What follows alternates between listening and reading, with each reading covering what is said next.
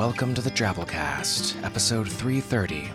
The Drabblecast is a weekly audio fiction magazine that brings strange stories by strange authors to strange listeners, such as yourself. I'm your host, Norm Sherman. For this week's show, we bring you Trifecta Special number 28, 3 different flash stories by 3 different authors, but unified by some similar theme. Our theme for Trifecta 28, Change of Heart. Remember back in the 80s when Tony the Tiger had this to say about Frosted Flakes? They're Meh. As anyone who doesn't quite understand the workings of math will tell you, Tony's made a complete 360-degree change on his stance regarding that particular Kellogg's product. Has the product evolved somehow throughout the years? Has he ever tried another cereal to base his comparison on? How did they even get a tiger to eat tiny flakes of sugar-laden corn? Whatever happened to Kate Bush?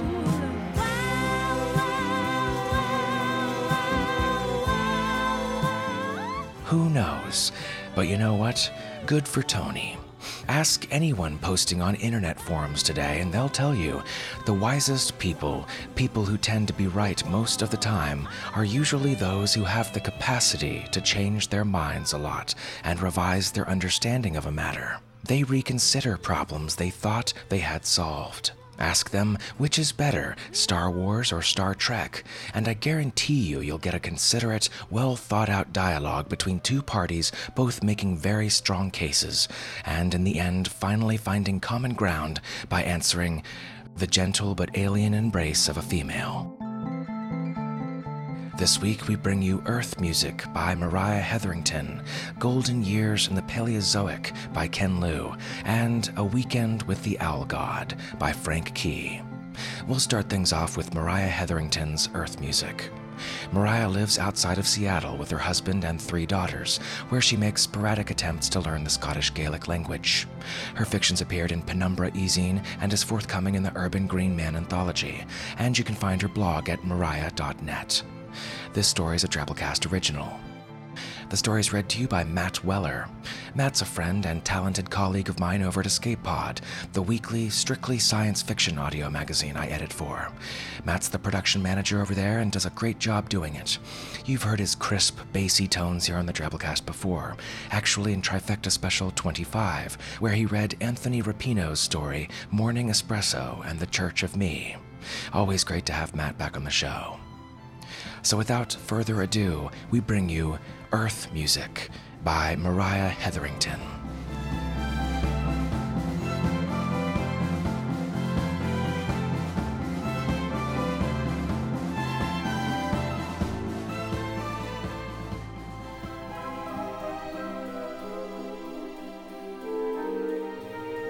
A potted arrangement of anemones recoiled from Polbo's wake of odoriferous irritation as he jetted through the passageway.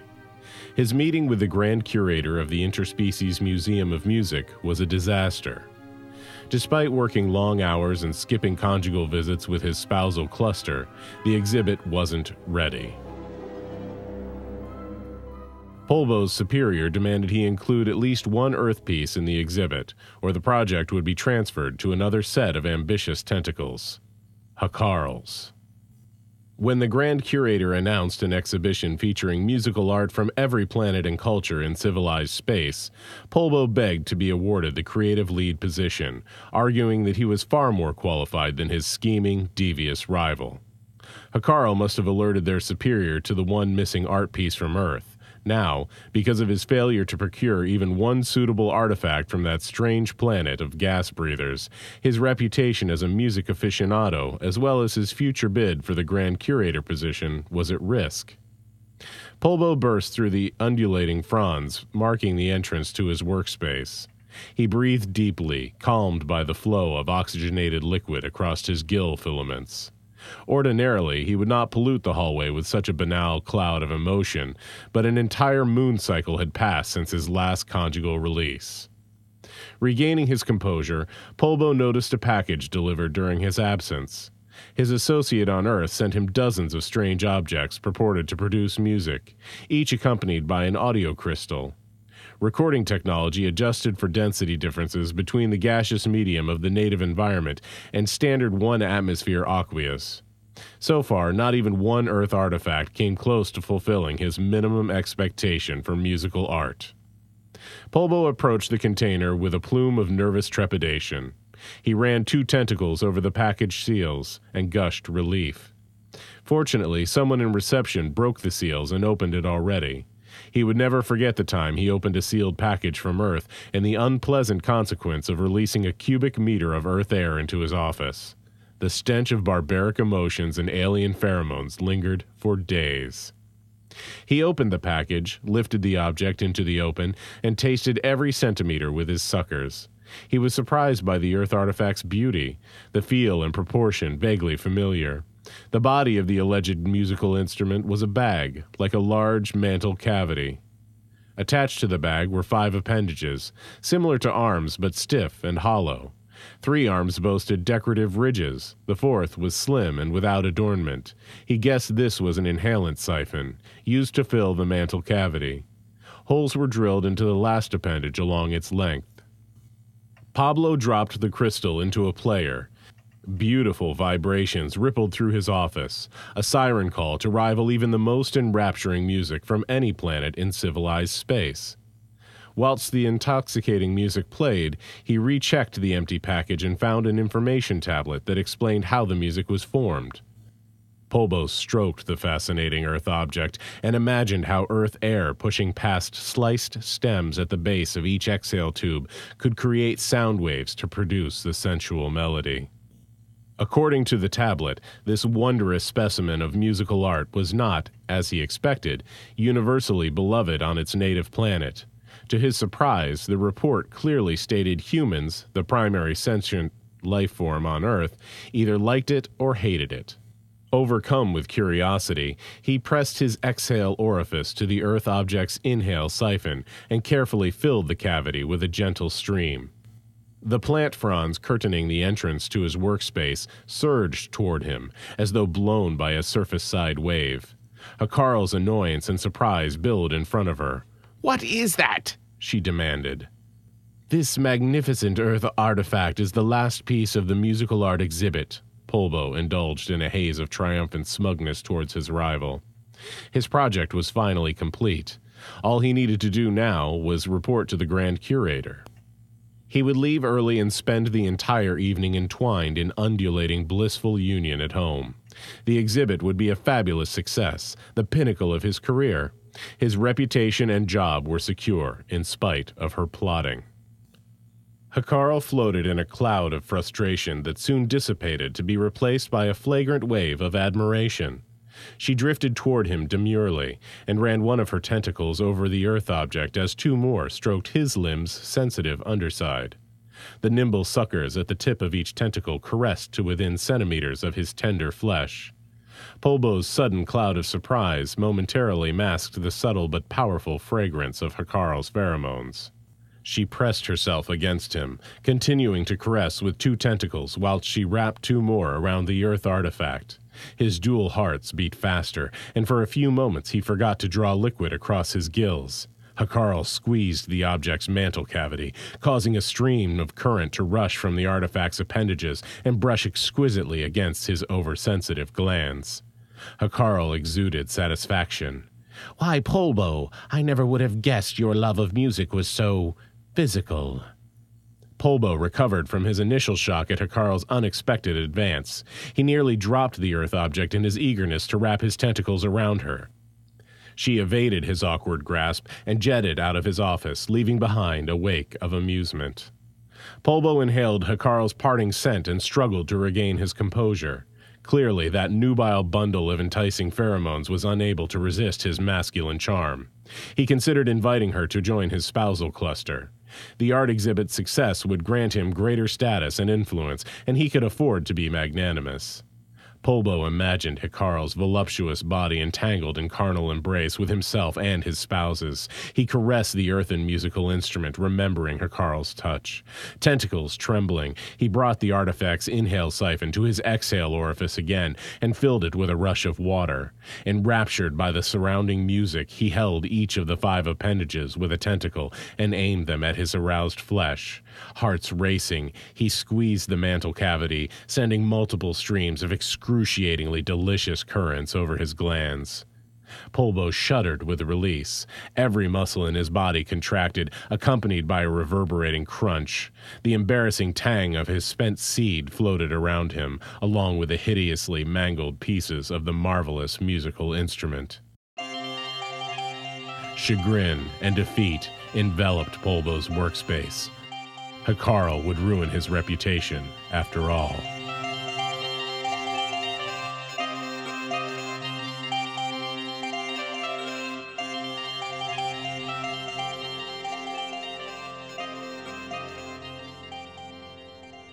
Next up, we bring you Golden Years in the Paleozoic by author Ken Liu.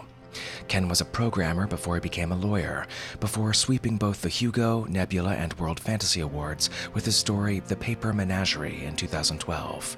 His works appeared in FNSF, Asimov's, Clark's World, and other places, including the Drabblecast. His last being one of my favorites of ours, a fun Lovecraft mythos piece we ran last year called The Call of the Pancake Factory.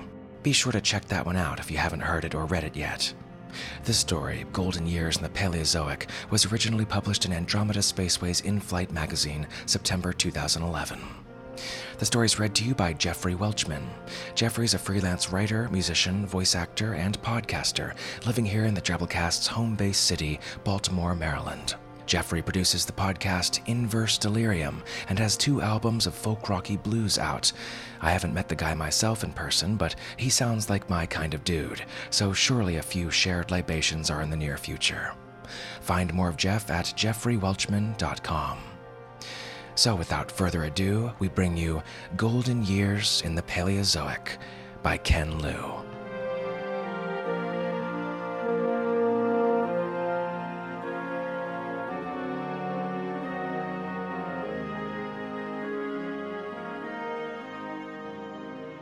Welcome, welcome. I hope the Hylonomous eggs at breakfast were satisfactory. From that little lizard, we'll get both the chicken and the egg in 300 million years. Guess we solved that old mystery, huh? The flavor is excellent, a bit like a turtle egg, I'm told, and they have very little cholesterol. So, thank you for coming to our little presentation. People sometimes get leery, wink wink, thinking we'll pressure you to commit. Not at all. Even though this meeting is required for your free 3-day vacation, it doesn't have to be a chore. We just want to show you some facts about life here in Avalon communities. Facts give you options, and options are always good, right? Speaking of options, be sure to try the Carbonita shrimp salad with fern and horsetail at lunch. You can't get more organic than that. Fertilizers and pesticides are still 2 eras away. There's lots of vitamin E, and we can never have too much fiber, no matter our age. Well, there it is. Age. Might as well come out and say it. Your kids have been out of the house for a few years, you've had a good run in the stock market, the jobs are still fulfilling, but you know your career arcs are winding up. The big R is looming on the horizon. Where should you retire? Traditional destinations like Florida and Costa Rica are still popular, but do you really want to share the roads with 20 million other retirees? Not to mention the risk of another housing bubble. Some tout the benefits of a low-gravity retirement on the Moon or Mars. It's supposed to be easier to move around and more forgiving on arthritic joints. But do you want to spend your golden years under a glass dome breathing recycled air? What you really want, deserve, is Eden. The fact is, folks, the Earth of our time is too polluted and crowded, and no amount of filtering and scrubbing will ever clean it up. But the Carboniferous period, 350 million years before civilization, is the perfect time to retire. Here there's no smog, no noise, no congestion, no traffic, no chemicals in the air and water. At night, you can see 100 times more stars than in the streets of LA and New York. Except for a few thousand other retirees just like yourselves in Avalon homes, you have the whole pristine planet, free from the teeming billions of our age. Someday, after the continents have drifted into their familiar places, the view outside that window will be called Massachusetts. But right now, it's just a beautiful beach next to the Paleotethys Ocean, a sort of Paleozoic Mediterranean. The climate is tropical and the waves are gentle, great for sailing. You'll love snorkeling and fishing, too. Such fantastic corals, ammonites, and armored fishes lost to time. Not into the water? No problem. We have miles of hiking and riding trails into the misty Paleozoic jungle behind us. One day, these dense coastal swamp forests will turn into the world's supply of coal, but right now they are your garden to stroll through. Would you believe that these huge trees are related to the insignificant horsetail and club moss? And the ferns, so many ferns, each with a fragrance as unique as a flower. That really surprised the botanists when they first came here. The amphibians and reptiles slithering and skittering through the jungle are friendly and curious, and will come to you if you bring them some dried fish pellets. Visiting grandchildren love to pet them. Oh no, we have no scary dinosaurs. They won't show up for another 100 million years. Ah, I know that look. You're still unconvinced. Sure, you think, this is a nice place to vacation, but why stay? Have you noticed anything different about the air here? How does it feel to breathe? You feel it, don't you? The air tastes better. You feel more energetic, more awake. You haven't felt this good since you were 20. Here's the real secret. The air here in the Carboniferous contains 75% more oxygen than the air of our time.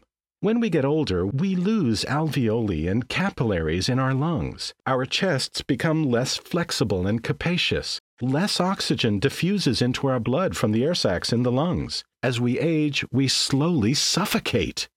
This hyperoxic air is the fountain of youth. It allows us to breathe again freely, to enjoy exertion and activity that we thought were long behind us. You'll live longer and get to do it independently, too. Look at me. I hike, I fish, I run the Welcome Center. Would you believe that I'm 101? Interested in touring some model units? Good. Before we go out, we'll have to put some bug spray on you. It's extra strength, might sting a little. Well, the truth is, we do have a bit of a problem here with insects and other arthropods. These critters don't pump oxygen through the blood like we do. Instead, oxygen must diffuse passively into their bodies through little holes and narrow tubes. So if they get too big, they'll literally suffocate.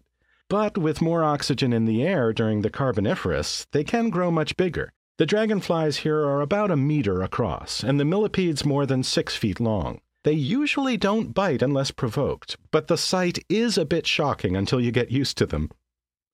Hello? Hello? Oh dear. Nurse! Another couple's fainted.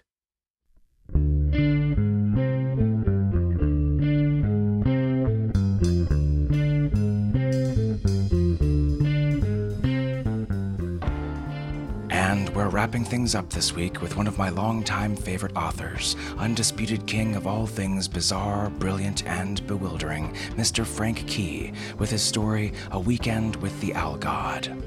Frank's a writer, blogger, and broadcaster in the UK, best known for his self-published short story collections and his long-running radio series, Hooting Yard on the Air, which has been broadcast weekly on Residence FM since April 2004.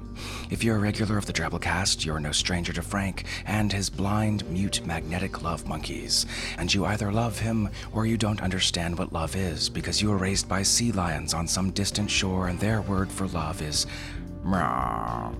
Do yourself a favor and subscribe to Hooting Yard on the Air, or buy one of Frank's many anthologies. They're all great sources of more words you can learn to better equip yourself for life in today's busy hustle and bustle urban landscape, far from the rocky shoals you once called Mrrr. Find Frank at hootingyard.org. For now, though, we bring you A Weekend with the Owl God. by Frank Key.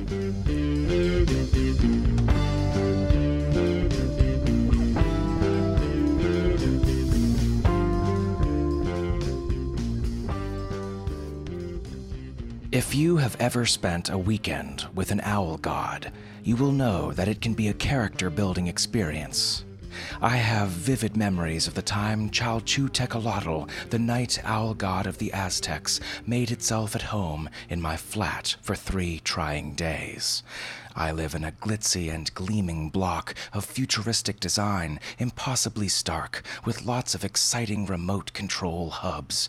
But the fact is, it is small, even pokey, and it doesn't help that I have crammed into it the contents of my ma's laboratory and my pa's garden shed, together with much of the furniture thrown out when the local vet refurbished his waiting room with a jumble of junk from a hellhole. That evening I was crumpled in a settee, eating lemon meringue pie and reading Pebblehead's best-selling paperback, Brute Beauty and Valor and Act, Oh, Air, Pride, Plume, Here, Buckle, when the front door sensor vibrated, the hub hummed, and the plasma display flashed insistently. I had a visitor, though no one was expected. Thinking it might be a goon coming to serve me with an asbo, I depressed the locking knob on the entry pod, put down my pie plate, and tiptoed my way through some of Ma's alambics to the door. Peering through the tin slat, I saw a hunched and somewhat shabby figure, dressed like a bus conductor, if you can remember bus conductors. I thought it was a he, was not holding anything that might be an asbo, so being an affable sort, I opened the door. He, or rather it, almost knocked me over as it somehow soared past me and came to rest next to the settee.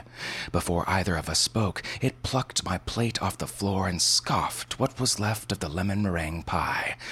Then it said, "Good evening. I am an Aztec god. My name is Chalchutecalotl, and I am an owl god of the night." "You look like a bus conductor," I replied, "and a shabby one at that." Then it screeched at me. It was the loudest and longest screech I have ever had the misfortune to hear. My ears did not stop ringing until Sunday lunchtime, by which time the owl god had completely taken over my life. Within the confines of my fab but tiny flat, it swooped, it pecked at things, it shifted shape, it did some strange rewiring manipulations to my stereo, it fluttered and preened, it fixed me for hours with a cold, inhuman stare, it sprouted tufts and feathers, it would not let me read my Pebblehead paperback, it hawked up gobbets of semi-digested pie, it smashed all Ma's lab equipment to smithereens, then ate the smithereens. It shifted shape again. It summoned some of its Aztec god pals and held a rowdy Saturday night party. It kept me awake by looming menacingly just out of sight. It filled the bath with wounded mice and stoats and weasels. It made me sit through a 4-hour documentary about Spandau Ballet. Its metabolism sped up to the point where everything in the flat was shaking. It phoned up my friends and told them I had moved to Dowlish. It somehow managed to drag a live swan into the bathroom and savaged it with its talons. It screeched and screeched, drowning out the shipping forecast. It burned its bright, incandescent fury into my very soul. And on Monday morning it shape-shifted again, just as it was pulverizing my bread bin, and turned back into what looked like a shabby bus conductor. "I am leaving you now," it said, and it sounded almost regretful. I watched it leave and slumped on what was left of the settee. I took a nap, and then I went to the priest to explain to him that I was renouncing the Roman Catholic faith forever. He tried to lure me into the confessional box, but I threatened to tear his beating heart out of his chest and make an offering of it to that mighty orb, the sun. That shut him up. I sashayed off through the glittering streets, past Pang Hill Orphanage and across Sawdust Bridge, towards glory.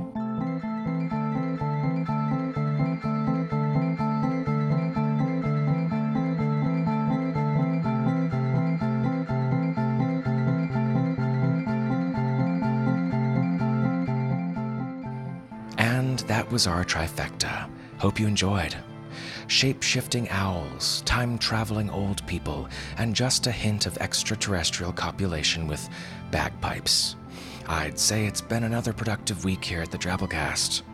If you enjoyed our show this week, remember we do all this with your generous support. Consider making a donation to the Drabblecast to help us keep going. It'll make you feel great, knowing you're paying authors for their fun stories and putting wind in the sails of a quirky little online e-zine like us. Go for it. Find support options off our website at drabblecast.org. We greatly appreciate it. Alright, let's wrap this up this week, as always, with our 100-character story winner this week. We, of course, have an ongoing contest in our discussion forums at forums.drabblecast.org to see who can write the best 100-character story, not counting spaces, for the entire week. We get lots of fun submissions. You should give it a shot. Anyone can post one. We pick a winner each week and post it out on our Twitter feed at the Drabblecast. Our winner this week is Josh Peters, and here it is. They survived by living off the land. They raised chickens, grew their hair long, and protected the levee. Damn hippies.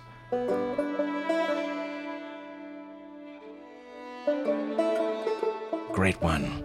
Again, 100-character stories, not counting spaces. We call them twabbles. Go to forums.drabblecast.org and post yours.